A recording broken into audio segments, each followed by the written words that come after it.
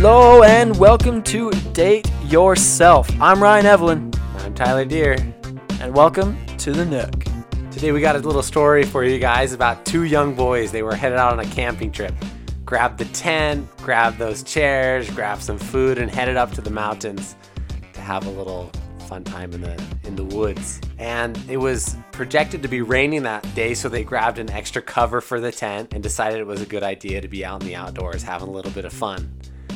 And as they got out there, they decided to set up the tent. And as they opened up the tent, Ryan, what did we find? An air mattress. Someone had shoved an air mattress inside of our tent bag. So we got up there, downpouring. And what did we find? Nothing but an air mattress to keep us dry. That's what we call a failure. Wanting to go camping, sleeping under an air mattress. So starting off talking about you going out and dating yourself, it really revolves around this aspect of failures. And so something we want to be getting inside your guys' minds through this episode is that failures are not a bad thing. In fact, they help us out so much more in getting to know who we are than our successes. So we want you to be changing this mentality about failure, and especially the failures that you have had throughout your life. To explain this a little bit more, when we are in our lowest points, it is easy to look at these moments of our lives and fear them. We want to run away. We want to just pretend they don't exist and move past them. But when in all reality, we can learn incredibly about who we are in these low moments. Those are the perfect time for us to evaluate who we are and what our motives are. When things aren't going too great, do we become irritable, unmotivated, or introverted? Do we forget our goals and our passions and struggle to be comfortable? What we are wishing to aim for is to be the opposite of irritable, the opposite of unmotivated, and the opposite of introverted. We want to become personable. We want to become motivated. We want to become outgoing. And these are the things that are going to bring us success. Our character is not found when we are in our highs, but rather when we are in our lows. So with these failures, don't force it to the back of your memory and just forget about it. What we really want to do is we want to applaud ourselves through the good things that have happened, and if necessary, go back and forgive yourself. Most people land pretty hard and find a way on their feet, but the best and most mature and the greatest leaders have trained themselves to get back up quick. We can title that as a leadership trait. If you can come back quick, that makes you a worthy leader. So we're going to start a little bit story about Blake Lively and her business story. For any of those who don't really know who Blake Lively is, well, she is my superstar. Ryan Evelyn's superstar. Oh, cute. And every time you mention a celebrity crush, I just have to yell, "Oh, Blake Lively," because it's just automatic. It's just something that happens. Many of you out there know that about a year ago, Blake Lively started her own business or website. It was a lifestyle business directed toward the millennial age group. She said she crafted with her own hands. She put a lot of love and a lot of attention to it. And with this experience, what happened with her is things were really going downhill, and she announced to the press that she was going to stop her business. And people gave her a lot of flack about it in the beginning of her starting her business. And so shutting it down was even worse for her. And so she came to the press knowing it was pretty much a loss for her. She ended up saying these words. We can learn a lot from what she says. And so in her own words, she says, quote, "The news will blow up and I'll look like a jerk and everyone will be really horrible. And then the news will come out and I'll look like a hero and everyone will be really nice." Blake Lively is obviously a very famous actress, very beautiful, and a lot of people love her. But she didn't really have an advantage here. She just ended up failing a year later. And the way she handled it towards the end, you see, she went to the press herself. She explained it quite clearly that this was going to happen and this is how she was feeling about it. And for her, it was just the next stage of life. And she was optimistic about the new things that would be happening. We know that these failures shouldn't be embarrassing because they happen to all of us. We all know in life that we're going to face critics. I don't care if you're opening up a little tiny lemonade stand as an 8-year-old or you're starting the next Facebook. You're going to have people that are telling you you can't do it. Money and fame don't mean success. There are millionaires and even billionaires out there that don't feel like they have success in life, and that's a really interesting principle.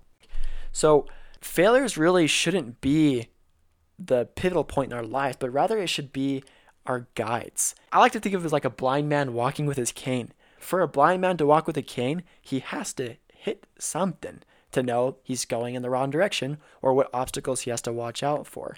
And so, like us, we can take our failures as us like hitting a little bump, hitting little obstacles and knowing which ways we should go.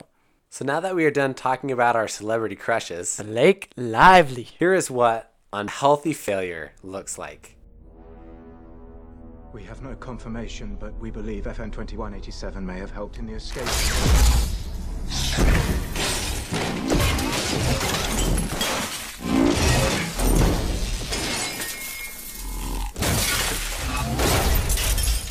And here's what healthy failure looks like. Well, first off, you got to start off with the bad.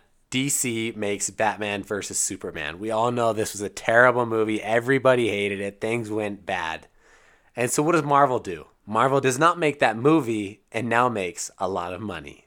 So what we have to do to really make the most of our mistakes is, first we have to analyze the situation. With your past mistakes, with the mistakes you're making now, you really have to understand what went good and take a look at it. What went good, what went bad, where was my effort in this, where was my focus, and where were my desires, and how well did I accomplish that? Another important piece of the puzzle is being able to forgive our own selves. We have to realize that we will make these mistakes, and if we sit there and beat ourselves up over the mistakes we have made, then we're just going to be wasting our time and not stepping towards the future.